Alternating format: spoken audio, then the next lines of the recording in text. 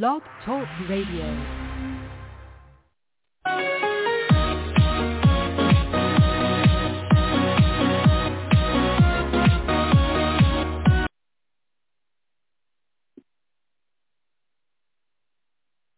Well, hello again, everybody. Yes, this is the old Rough Rider. Welcome to our 481st podcast today, entitled January 6th, All Lies at the Feet of Donald Trump. Let's begin. Here it is, January 3rd, 2022, Monday, a rainy Monday here in California. And over the weekend, Cheney, January 6th House Select Committee, and now all the news channels, it's obvious, the news is coming out in droves. What happened? What transpired in the White House on the afternoon of January 6, 2021, in the White House, in the Oval Office, for 187 consecutive minutes. 3 hours and 7 minutes, where the Commander-in-Chief, the President of the United States, Donald John Trump, did absolutely nothing, diddly, zip, bupkis, nada, for 3 hours and 7 minutes, and not just sat in the dining room next to the Oval Office watching the big flat-screen TV of the events happening on Capitol Hill by his out-of-control, crazy MAGA supporters ferociously attacking the U.S. Capitol building, inflicting enormous damage on the building and on the hundreds of officers, security officers, Capitol Hill police, and other police, other security people involved, the Washington, D.C. police, enormous damage, wherein upon 5 people died, and the vice president himself, Mike Pence, was literally seconds away from being snuffed. There were signs saying hang and chants saying hang Mike Pence. Mike Pence, the vice president. He was with a small detail of Secret Service and his chief of staff in the bowels of the White House, but he was within 10 seconds of coming in contact with that enormous and out-of-control, crazed MAGA mob. Only at the last minute was he whisked away from that secret hiding place down and even further into the bowels of the Capitol building at a holding area where they wanted to put him in his presidential limousine and whisk him away ASAP. However, Mike Pence, on his end, now this is the sitting vice president, he told his chief of staff, or his driver, the driver at that time, I trust you, Tim, but if I get in this car and leave, I will never come back, meaning the constitutionally required counting of electoral votes would not take place. It would simply not take place. And that would enormous implications for the transfer of power from one president to the next.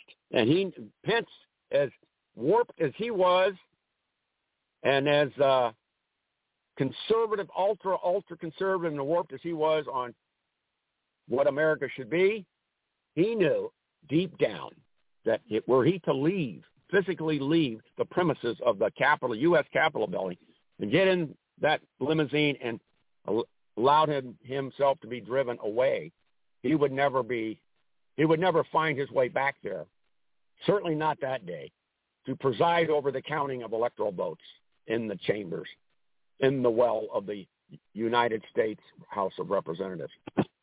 Trump sat on his big, white, fat ass in the White House dining room.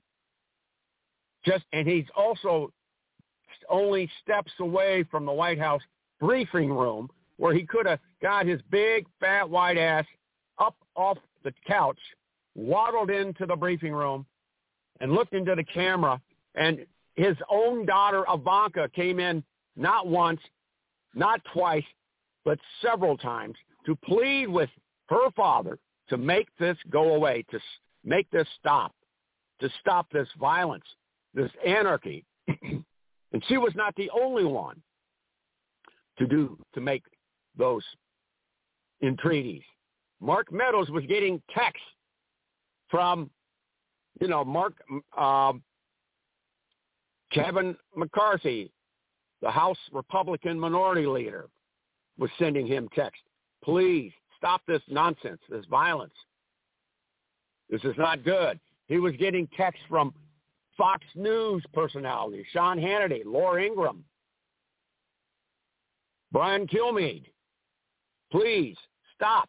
Make this go away. Stop this. It's not good for your legacy. Donald Trump did dick, absolutely dick, for 3 hours and 7 minutes. He was sitting, watching it, minute by minute by minute by minute. He was impervious to people, even his own daughter, his fair daughter, Princess Lady. I'm not really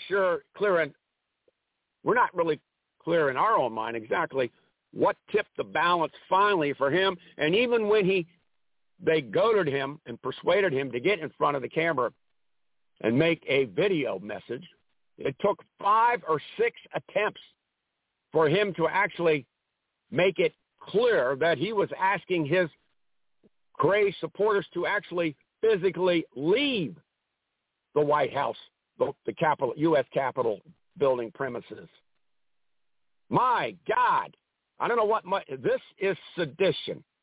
This is a clear act of sedition. His inaction is tantamount to sedition. That is a federal crime, a serious federal crime.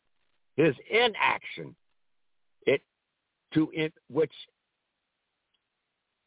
in effect was the same as impeding or obstructing and an official congressional proceeding. An official congressional proceeding, i.e. counting of electoral votes. That's as official as official as you can get.